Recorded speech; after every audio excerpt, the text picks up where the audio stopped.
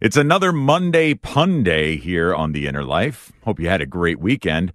On Saturday, my wife and I attended a wedding. It was beautiful. The reception got rather emotional, though. Even the cake was in tears. Helping you grow deeper on your spiritual journey. Welcome to The Inner Life with Patrick Conley. Welcome to The Inner Life. I'm Patrick Conley, happy to be sharing this hour of spiritual direction with you. Seriously, I hope this weekend was a good one for you. Maybe you got outside for a little R&R. Well, my wife and I really did attend a wedding on Saturday.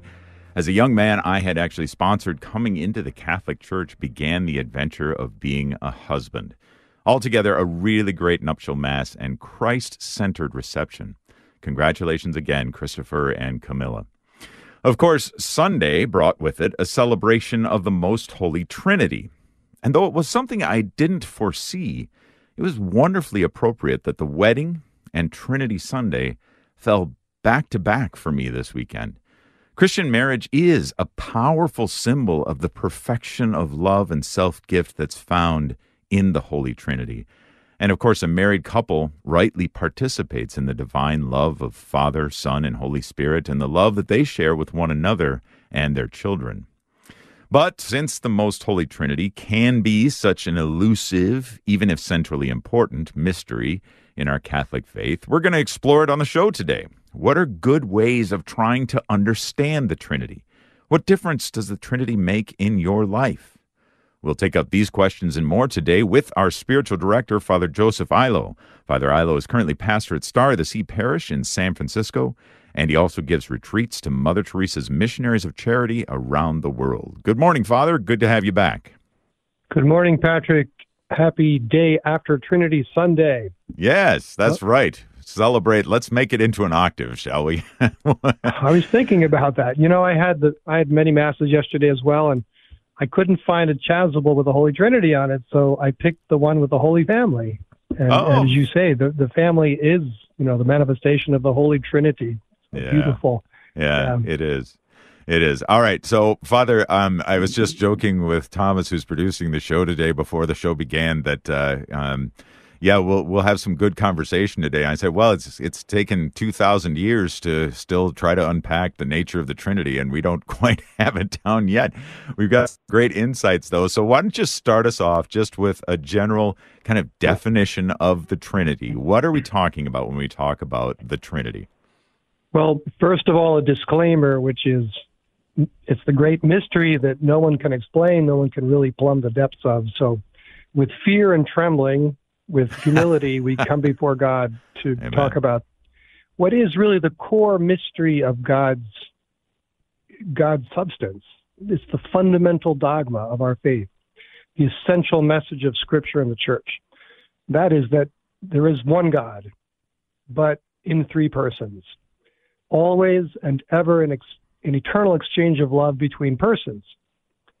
Love is the essential core of all that is. God is love, St. John says in his first letter. But to love, you need another person. You need to be able to give something, yourself, give love to another person. So if God is love, he needs other persons to love. And may we say, trembling, that this is the reason that God is a trinity of persons, because he is love. Mm. Really, love makes the world go round. Love ignited the Big Bang. Love gets me up in the morning. It powers all human activity, but not a superficial, ego-centered love. It's God's own eternal self-giving and receiving that is the love of the Holy Trinity. Mm. So, God the Father loves the Son loves the Father, and the fruit of their love is the Holy Spirit. And that's why we say that family is the most beautiful manifestation of this divine reality. That the Father loves the Mother loves the Father, and the fruit of their love is the child. And the child loves both parents, and both parents love the child.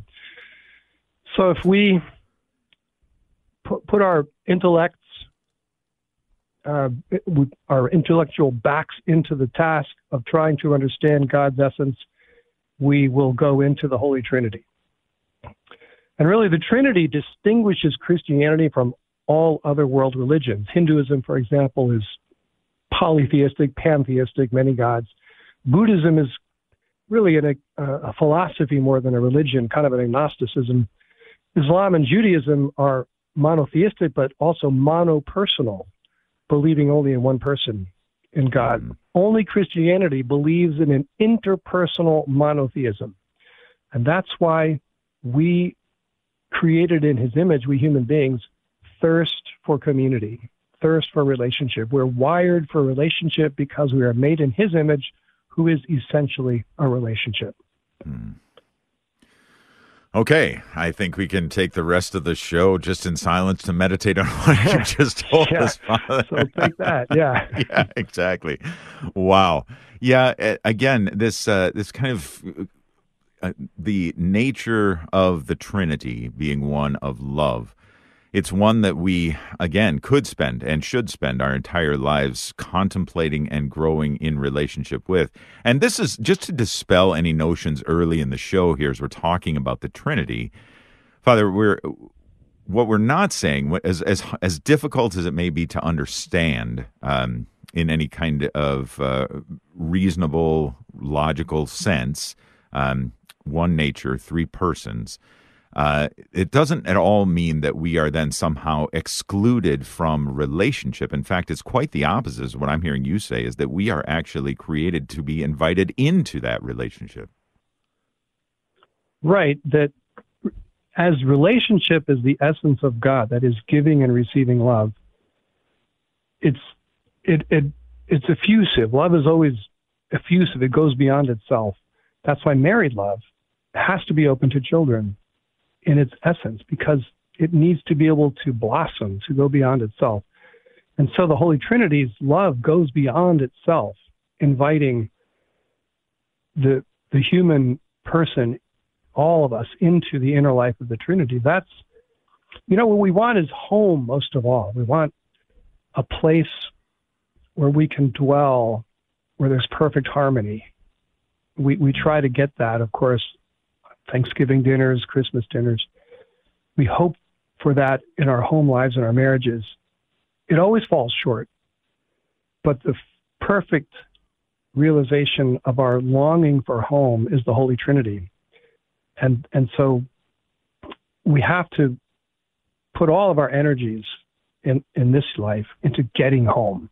We must get home to dwell within the Father, the Son, and the Holy Spirit, to dwell within their love. I love it. Thank you very much, Father. Our spiritual director today, Father Joseph Illo, currently pastor of Star of the Sea Parish in San Francisco and giver of retreats to Mother Teresa's missionaries of charity around the world. We're talking today about yesterday's celebration of the Most Holy Trinity. We're talking about the Trinity Day on the Inner Life. Do you struggle to understand the Trinity, or do you have a favorite way, a favorite analogy, bearing in mind all analogies limp, especially when it comes to describing our triune God? Well, we'd love to hear it anyway, 888-914-9149. Or maybe you've had the opportunity to try to explain the Trinity to someone else, maybe a child. What have you used? What have been important and helpful analogies or stories to tell about understanding the Trinity? Again, 888-914-9149. We'd love to hear from you. Or send us an email, innerlife@relevantradio.com.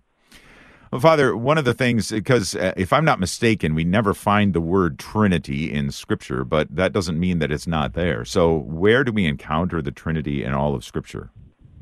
The very beginning, the book of Genesis, the term we is used, the pronoun, the plural, first person plural. Instead of I, we, or God, man was made in the divine image, in our image. So there are traces of it also in the Genesis story of Abraham and the oak of Mamre, where three angels come to ask him some questions, and he gives them a meal. And so the three persons are hinted at in these three angels. And also the singular pronoun is used in that once, that the three are one. So there are these odd traces of the Holy Trinity in the Old Testament, but then in the New Testament, of course, the baptism of our Lord, where you hear the voice of the Father and the manifestation of the Holy Spirit as a dove, and all throughout in John's Gospel, the farewell discourses of our Lord, that I will send another advocate from the Father who will teach you everything.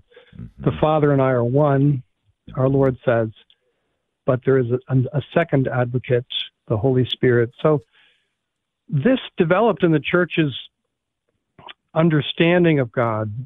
And the Catechism, this is number 249. There's a beautiful section on the Trinity in the Catechism, numbers 249 to 260. So if anybody wants to do some homework after this show, but 249, Catechism of the Catholic Church, from the beginning, the revealed truth of the Holy Trinity has been at the very root of the Church's living faith, principally by means of baptism. So from the very beginning, we are not just baptized in the name of Jesus. We are baptized in the name of the Father, the Son, and the Holy Spirit, as Jesus ordered in Matthew 28, the last thing he said before ascending into heaven in that gospel. He gave us a very clear formula for baptism in the triune God. So taking our cue from that, the Church has tried to understand how God has defined himself through Holy Scripture, not only Jesus, but also the Old Testament, as a relationship, a community of persons rather than just a monopersonal God. That's some Very scripture. Good. Yeah. Well, and right, it's littered throughout, and I like the inclusion of the Old Testament as well. That it's not something that was just initially revealed only in and through the person of Jesus, although it was most fully revealed in and through his person. But we see glances and glimmers of it throughout the Old Testament as well. So let's take a couple phone calls here, Father. We've got people calling in with their ideas of how to understand the Trinity. If you have ways of understanding that have helped you, or if have been helpful to you in explaining it to someone else, give us a call. Tell us what those are. 888-914-9149. Again, 888-914-9149. Let's go first to Father Bill calling in from Chicago. Father Bill, welcome to the program. Thank you, and good morning. Good morning, Father Bill. Good morning. So an analogy that helps me understand tremendously how a reality can be three in one simultaneously with respect to the Trinity is the analogy of fire. So when we look at a fire, picture the flame at the top of the candle on the altar, for example. It seems to be one fused reality. It doesn't seem to be divided or have any subdivisions or anything. At the same time, when we look at that fused reality, we do distinguish between the fire itself and the heat and the light that it produces. And those three realities are perfectly coexistent. So as soon as the fire is lit, you also get the heat and the light that it produces. And as soon as you extinguish the flame, all three disappear. Now, for us Christians, this is a particularly apt analogy because it corresponds to our understanding of the second and third persons of the Trinity, the Son and the Spirit. So the light that the fire produces corresponds to the Son, as the Lord himself said in John 8:12, I am the light of the world, and the Spirit, which is the love that unites the Father and the Son, that is represented by the heat of the flame. Now, both the Son and the Spirit in the Christian economy have effects outside of themselves. So, for example, when we read about the Son in the Scriptures, we're led to conversion. Down through the ages, the Son has created effects outside of himself. Similarly, the Spirit. When we see the Spirit in the sacraments, that causes conversion to us. It gives us enlightenment and empowerment to lead a Christian life. This is the same with the flame. So the heat in the flame has an effect outside itself. It warms people's hands or it cooks food. And the same with the light of the flame. It has an effect outside of itself. That is, it provides light for people to see things. Now, where the analogy limps, as you mentioned, Pat, all analogies limp, especially a human analogy trying to understand the transcendent mystery of God, is the aspect of co-equality. And I don't know how many people would say that the heat and the light of the flame are equal to the flame itself. Although I think that if you look at it a certain way, you might be able to say that. Anyway, the analogy of flame for me has always been extremely helpful when it comes to trying to get to an understanding of what the liturgy has said yesterday over and over again, 3 in 1 and 1 in 3. So that's what I offer to help to understand that great mystery. Thank you, Father Bill. There's so many images. I've never thought of the flame, but really, as you say, a flame without heat or without light wouldn't be a flame. And yet the light and the heat and the flame are not individually are not fire. So the fire is the substance, but the way we perceive that. So that's a very beautiful. There are other images too. I mean, we know that famously St. Patrick used the shamrock. One of my favorites is water. Water is water, but it's got 3 manifestations, as do all substances, gas, solid, and liquid. So all of these things, as you point out, Father Bill, are manifestations, traces of the inner life of God throughout creation. Mm-hmm. Yeah, thank you, Father Bill. Great explanation of that particular analogy, and a good admission where it limps as well. And we see that in all the analogies that we use. Thank you for the call, Father. Appreciate that. Appreciate you calling into the Inner Life. And let's go now to Carlos, who's calling in from Tampa, Florida. Carlos, welcome to the show. Thank you. Thanks for having me. How are you doing today? Yeah, doing well. Excellent. What have you got for us, Carlos? How does the Trinity affect you, or how do you best understand the Trinity?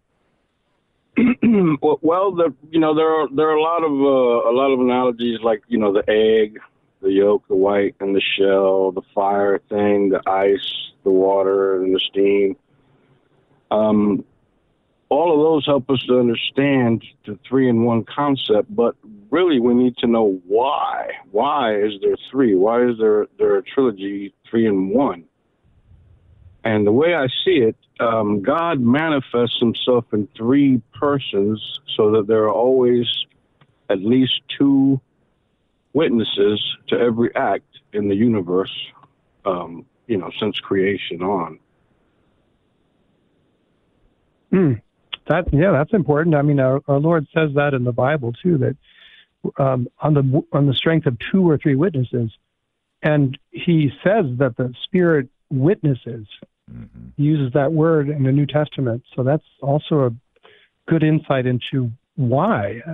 I think also that's a very fundamental question that you bring up. Why do we think? Why does God tell us that there are 3 persons? Why not 4? Why not 8? Why not 1? And I think why also is, the answer is love, that we cannot love alone. We need to love another person and to receive another person's love. And so I'd say without knowing the Trinity, without understanding the giving and receiving of self to another, we cannot know love ourselves. Without love, we die. And the Trinity shows us how to live, how to love. So also, I think another, beyond the witness of 2 other persons, is really so that we can know how to love. Yeah, excellent. And that's the foundation, the fundamental piece, as you began the show with, Father, was all around that love, and showing that you need to always, in our analogous kind of grasping for the Trinity, we always need to remember to incorporate that love somewhere along the line.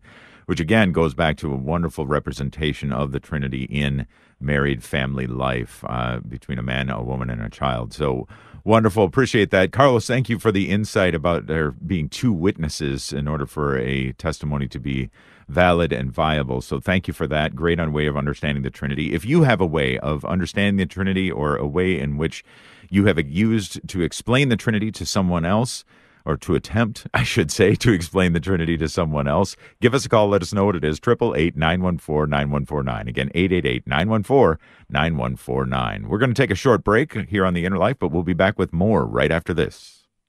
If you are in the market for health insurance, our sponsor, the Catholic Order of Foresters, is here to help you and your family find the most cost-effective health plan. Learn more at relevantradio.com/Forester.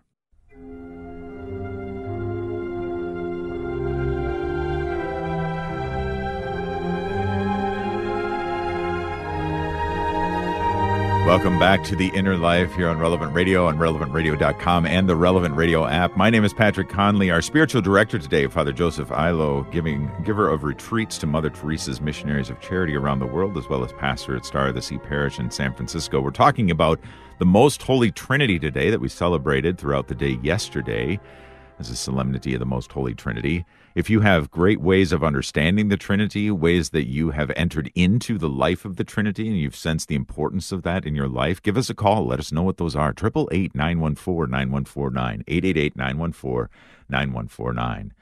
Let's go back to the phones. We've got Tom, who's calling in from Stockton, California. Tom, welcome to the show. Hey, thank you very much. Great show. I appreciate it. I do have a thought for Father Illo.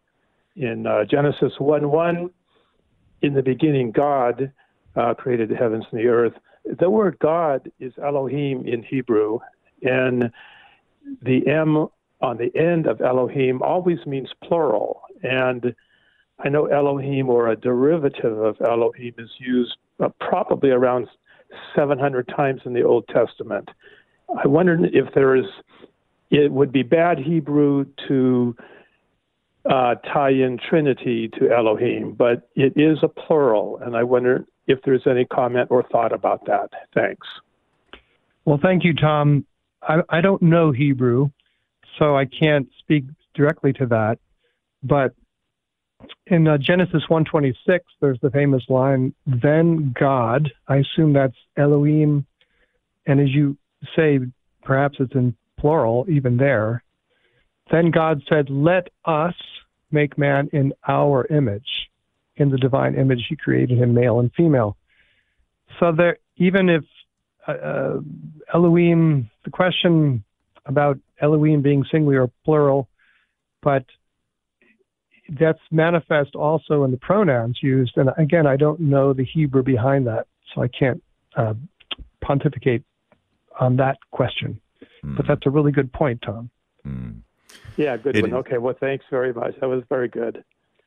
Yeah. Thanks. Thanks for the insight, Tom. I appreciate that as well. And that's one of these ways as we're delving into the mystery. And I think for many of us, or at least let me speak personally, for some of us, including myself, these mysteries are so intriguing that they just draw us in. But I think one of the things that we want to get into here on the show today is what if it isn't? What if it has the opposite effect? What if this incomprehensibility of one nature, three persons of our triune God, and what that actually means? What if it actually ends up repelling some people? They don't quite understand it, so they kind of throw it all out. We're going to get into that, but if you have ways that you have encountered the Most Holy Trinity in your life and a difference that's made, give us a call, 888-914-9149. Let's go to Carter, calling in from San Diego. Carter, welcome to the show. Hi, thanks for having me on. Yeah. So I needed a quick clarification. So we see specifically, I think it's in John 10 or 14, where Jesus is referring to himself like as one with the Father. But then there's, I forget which other Gospels it is, but then he's saying in some passages that the Father is greater than the Son. And then I think he was talking about the end times where not even the Son knows when this will happen, but only the Father. So it seems like Jesus, the Son of God, is lower than the Father when, according to the Trinity, he is equal with the Father. So why does Jesus say that? Well, that's a good question, Carter. And what comes to mind at first for me is that the Son is essentially receptive. The Father begets the Son, but he begets the Son eternally. This is really beyond our ability to understand how they can be equal, but one is begotten by the other. So we would say, well, then the Son is less than the Father, as in human relationships. Obviously, the Son takes his life from the Father. But in the case of the Trinity, it's an eternal begetting, an eternal generation. And so in humility and in his relation to the Father, he is receptive. And so when he says things like, not even the Son knows when that day will come, or the Father is greater than I, in this sense that he is a son in his sonship, in his humility.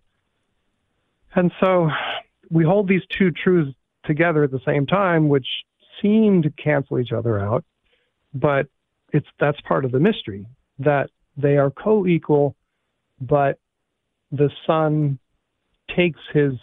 is begotten by the Father. He takes his substance from the Father. Now, I'm wading into waters that I'm not competent right now.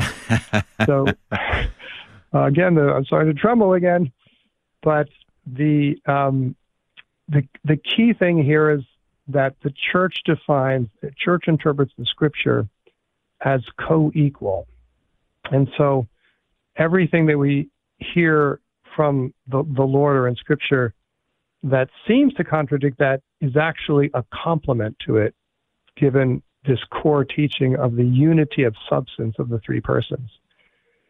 So we have to just keep thinking this through and asking for guidance to hold to this core dogma that the Father, the Son, and the Spirit are co-equal and consubstantial. Okay. I don't know if that helps. Yeah, I know. Okay. It's a great mystery. But again, when you grow up, when we grow up and we are sons and we are in a sense equal to our Father, we have children of our own, even grandchildren, we will always be in the relationship of son to that Father, even though we're equal to our Father in one way, but will always be a son to that Father in another way. Okay, that makes sense. Mm-hmm. Thanks. Great, Carter. Thank you for the call. Great question. And if you have questions about the Trinity, which I think most folks probably do, if they stop and think about it for a minute, they probably have quite a few questions about the Trinity. So we will attempt to give a good answer. Our spiritual director today, Father Joseph Illo, I think you've been doing an admirable job, Father. So thank you, even if trembling. I'm on a tightrope, Patrick. I'm going to fall off at any moment. Yeah, that's right. I haven't already. Even the spiritual greats of our Catholic history, this is something it's difficult to encapsulate by definition. So let me just please. St. Gregory of Nazianzus, about the year 360 A.D., said, and this is from the Catechism, but he's quoted, "I have not even begun to think of unity when the Trinity bathes me in its splendor. I have not even begun to think of the Trinity when unity grasps me." So he himself is in wonder at this mystery, and having both at the same time in his mind is overwhelming for him. Mm-hmm. Mm-hmm. Yeah, that's great. Thank you, Father, for that. Let's go now to Tom calling in from Grand Terrace, California. Tom, welcome to the show. Yes, hi. Thank you guys for inviting me and giving me this opportunity to share some thoughts here. I'll make a reflection here real quick. Whenever I listen to the Creed, I used to always wonder what it meant in the Creed that says God from God, life from life, true God from true God. And it just passed over my head, just not really thinking much about it. It was too deep. And then as I started to study my faith more, I realized, something to do with essence, progression, of the same substance. And that kind of really got me more into into depth and God is a mystery, so we can't fully comprehend everything. But when I thought of Tertullian and how he explained God and the Trinity, and he spoke about the sun and how the sun is the source of light, and the light and the rays proceed from that source, yet being the source, the light rays never cease to be the sun. They're the same essence, they're the same substance. I think he says, thus Christ is spirit of spirit and God of God, as light of light is kindled. The material matrix remains entire and unimpaired, though you derive from it any number of shoots possessed. He just goes on and really demonstrates that continuation of the source. I hope that makes sense. Well, it does. And I think it's wonderful that so many of our callers are quoting the fathers. We're getting really a high level of theological reflection here. But this is where we go. We go to Scripture, also quoting Scripture. We go to the Scriptures and the best and the brightest, most graced thinkers of our tradition to try to understand this. But so what you just said, Tom, that quoting Tertullian, that the rays proceed from the sun but are not diminished. And so I think the key thing here is there's an eternal progression. There's eternal energy. It's never diminished, never changed, not bound by time. That's the eternal exchange of love. That's the core energy of the universe. That's what ignited the Big Bang, is the love between the Father, the Son, and the Holy Spirit. And it will never cease. And we are invited into that eternal. That's a goal worth dedicating our lives for. Yeah, I also wanted to comment that when you think of the lover, the Father who is the lover, and love in itself is self-giving and outpouring and sacrificial. What purpose? There's the concept of love has no meaning unless there's a beloved, unless it has somewhere to go forward. So when you think of the Father loving the Son, as you said, that eternal progression, eternally over time, and the Son receiving the love, and in return loving the Father in such a fruitful, life-giving, flowing manner, from that love proceeds love itself, the Holy Spirit, a third person. So that familial relationship between the Father, Son, and the Holy Spirit always captures my mind. So thank you. Thank you, Tom. What relevance has the doctrine of the Trinity to us now? And the answer is marriage preparation. The best marriage preparation is to contemplate the mystery of the Holy Trinity, to understand how the Father loves the Son. He is the lover, as you put it, Tom. The Son is the beloved. The Spirit is the fruit. But so much of our contemporary culture defines love as getting, as acquiring, as exercising my ego. And the Trinity stands athwart that. The Trinity says that the greatest, most blessed action is to give, not to get. Life is about giving, not getting. And if people entered into marriage with a better sense of that, we'd have more fruitful and prosperous marriages, and therefore a more fruitful, prosperous society. Very good.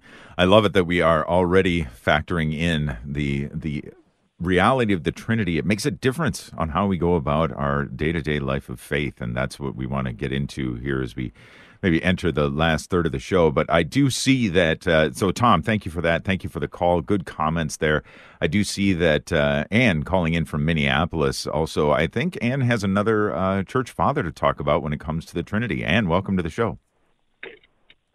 Oh, thank you for having me. The Athanasian Creed, I only read it for the first time, probably just 5-6 years ago, I don't know. But I've never read a more beautiful, concise creed.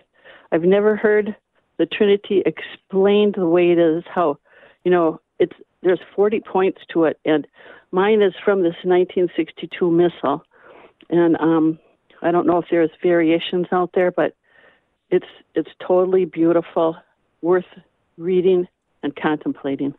And that's all I got. Thank you, Ann. I've been a priest 32 years, and I've never read the Athanasian Creed. So I just pulled it up on Wikipedia just now, and that's what I'm going to do after this show. I'm going to take that I'm going to take that to my holy hour this afternoon. Yeah. It's wonderful. Yeah. Yeah. It is total beauty. It's total beaut. Well, thank you for having me.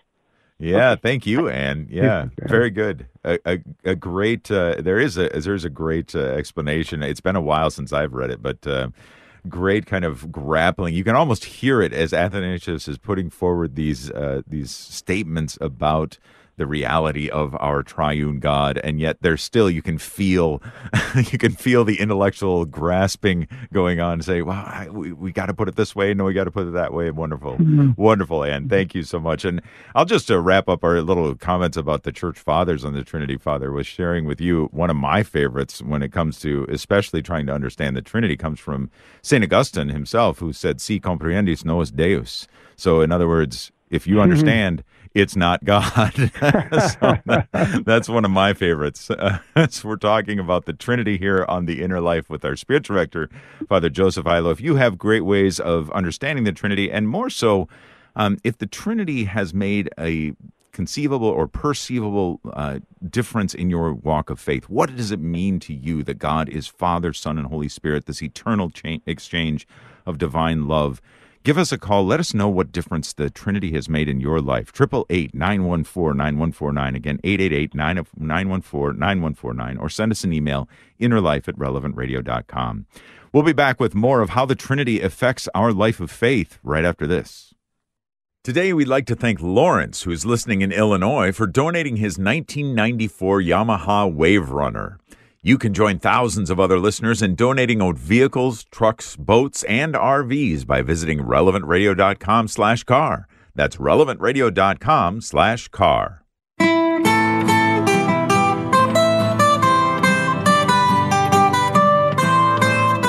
Okay, Patrick, tell us a bit more about this Trinity thing. Yeah, Patrick, tell us. There you go. I'm sure many of our listeners may be familiar with that, a little clever video that talks about St. Patrick's Bad Analogies, which is the title of the video brought to us by our friends and brothers and sisters over at Lutheran Satire. Check that out at lutheransatire.org. Yeah, my name is Patrick Conley. My thanks to Thomas Anguser producing the show today and Sarah Tafoya fielding our phone calls, which have been many and good. We've been talking about better ways to understand the Trinity. And our spiritual director is Father Joseph Illo, pastor at Star of the Sea Parish in San Francisco and a giver of retreats to Mother Teresa's Missionaries of Charity. And Father, since we did celebrate the Most Holy Trinity in our Sunday Masses yesterday, then certainly there is at least an inroad, if not into better understanding, at least into better relationship and better being incorporated into the divine love precisely through the liturgy, is there not? There is. And before we get into that, I will tell my friends that I talked about the Holy Trinity with Patrick today. Patrick, that's very good. I like that. You have to have some Irish in you, don't you? I do indeed, yeah. But that doesn't make me an expert on the Trinity by any stretch of the imagination. Well, I'm a little afraid to talk about the Trinity with St. Patrick, but here we go. So the Mass, every Mass, you mentioned we had the Mass of the Holy Trinity yesterday, all over the world, but every Mass is the Mass of the Holy Trinity. That is, the preface of the Holy Trinity is the gold standard, especially in the older form of the Mass, but also in really all forms of the Mass, the Byzantine tradition and the different rites. The prayers are essentially Trinitarian. And so I often do the votive Mass of the Holy Trinity on Mondays if there's no Saints' Day. So just to be able to enter more deeply into the Trinity through the Mass. But as I say, the Mass is essentially our Lord, so the Son offering himself to the Father in the Holy Spirit. That is what is happening at every moment of the Mass. How does that come to us? Well, the Mass is essentially relational. It's not personal prayer. It's a communal expression of prayer, reflecting the reality of what is happening in the Mass, the Son offering himself to the Father and the Holy Spirit. So when we go to Mass, we are entering into the inner life of the Holy Trinity. We're entering into heaven. We could say with people of the past, we did not know whether we were in heaven or on earth when we were in the Divine Liturgy. That's how the Sunday Mass should be for us. It's not always that way. I mean, we get distracted. Maybe the liturgy isn't always done perfectly, but the core reality of the Mass is we have entered into the love between Father, Son, and Holy Spirit. And the prayers, as I say, the preface of the Holy Trinity and all the prefaces, and the beginning of the Mass is the sign of the cross. We make the sign of the cross several times during the Mass. The Byzantine liturgy makes the sign of the cross about 30 or 40 times. And each sign of the cross is a profession of faith in the Holy Trinity. So the more you go to Mass, the better you go to Mass, the better you enter into this eternal exchange of love. I see that, Father, and it's a great reminder that, again, back to the eternal exchange of love being the very nature, the very essence of the Holy Trinity. Holy Trinity itself, that is when we say God is love, because it is one nature in three persons, Father, Son, and Holy Spirit. Maybe just as a follow-up to that, though, is there anything that we should particularly be paying attention to when we go to Mass that will help us to recognize how we're being drawn into that eternal exchange of love, Father? What do you think? Well, I think making the sign of the cross well. The priest begins with the sign of the cross, and I look out and people are kind of distracted, maybe thinking about other things or settling into their pews. So get to Mass on time so you can make the sign of the Trinity with the priest and thoughtfully and well. And then pay attention very closely. Pray to the Holy Spirit for insight and wisdom as the scriptures are read. And then at the Mass at the Liturgy of the Eucharist, the Eucharistic prayer, kneel with your eyes and your heart lifted up. The priest will say, "Sursum corda," right? Lift up your hearts. Hearts up, literally in Latin. Hearts need to be up, not just hearts, but minds and hearts. We lift them up to the Father by means of the Son and the Holy Spirit. So to try to see the work of the Mass as a work of all three persons of the entire substance of God, Father, Son, and Holy Spirit. Mm-hmm. I would also say, how do we make the Trinity more real in our lives? Yeah. Make the sign of the cross all the time. That is, before and after meals, before taking a trip, before and after every prayer, before and after every meeting, every staff meeting I have, we begin with the sign of the Trinity. We end with the sign of the Trinity. And pray with your children before going to bed. Make the sign of the cross over them. Bless them on their forehead with the sign of the Trinity. St. Patrick said, "I sign myself with the sign of the Father, the Son, and the Holy Spirit." You could see him, imagine him doing that in the wilds of Ireland, pre-Christian Ireland, signing himself against danger, against demons, against enemies. So relying on the presence of the Holy Trinity by signing ourselves often in the name of the Trinity.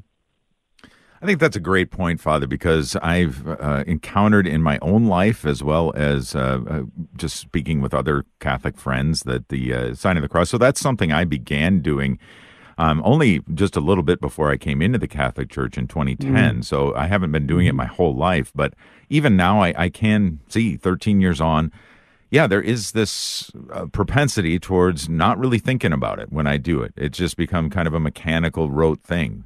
But I love the injunction that you're giving to, if you let that happen, be careful about what it may, we need to invoke the name of Father, Son, and Holy Spirit reverently and seriously when we do that. That's in the older form of the Mass, there's 12 signings throughout the liturgy.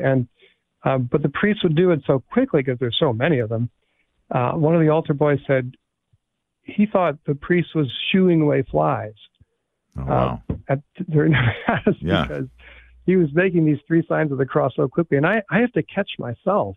Okay, I got 12 signs of the cross to make throughout this Mass. But each one should be done carefully and reverently. Yeah. It's very good and a wonderful reminder of that. How about this, Father?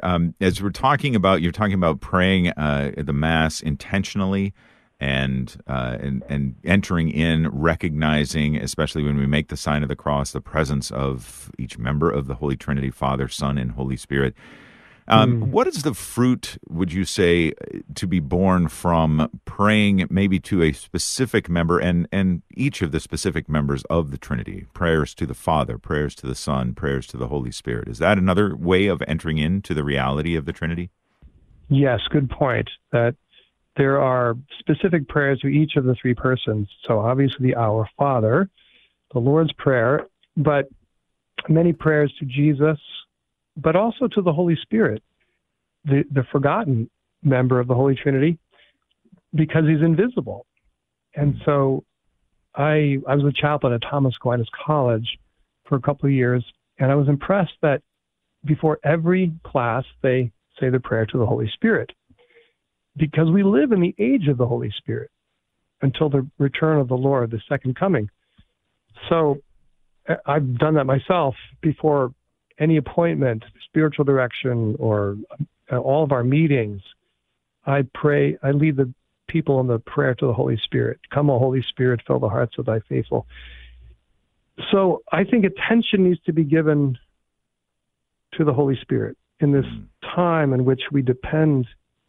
He's running the church right now. So get into the habit of praying specifically by name to the Holy Spirit would be very helpful. Very good. Our spiritual director, Father Joseph Illo, with some tips on how to make the Trinity more a part of your everyday walk of faith as you continue to seek after our triune God, Father, Son, and Holy Spirit.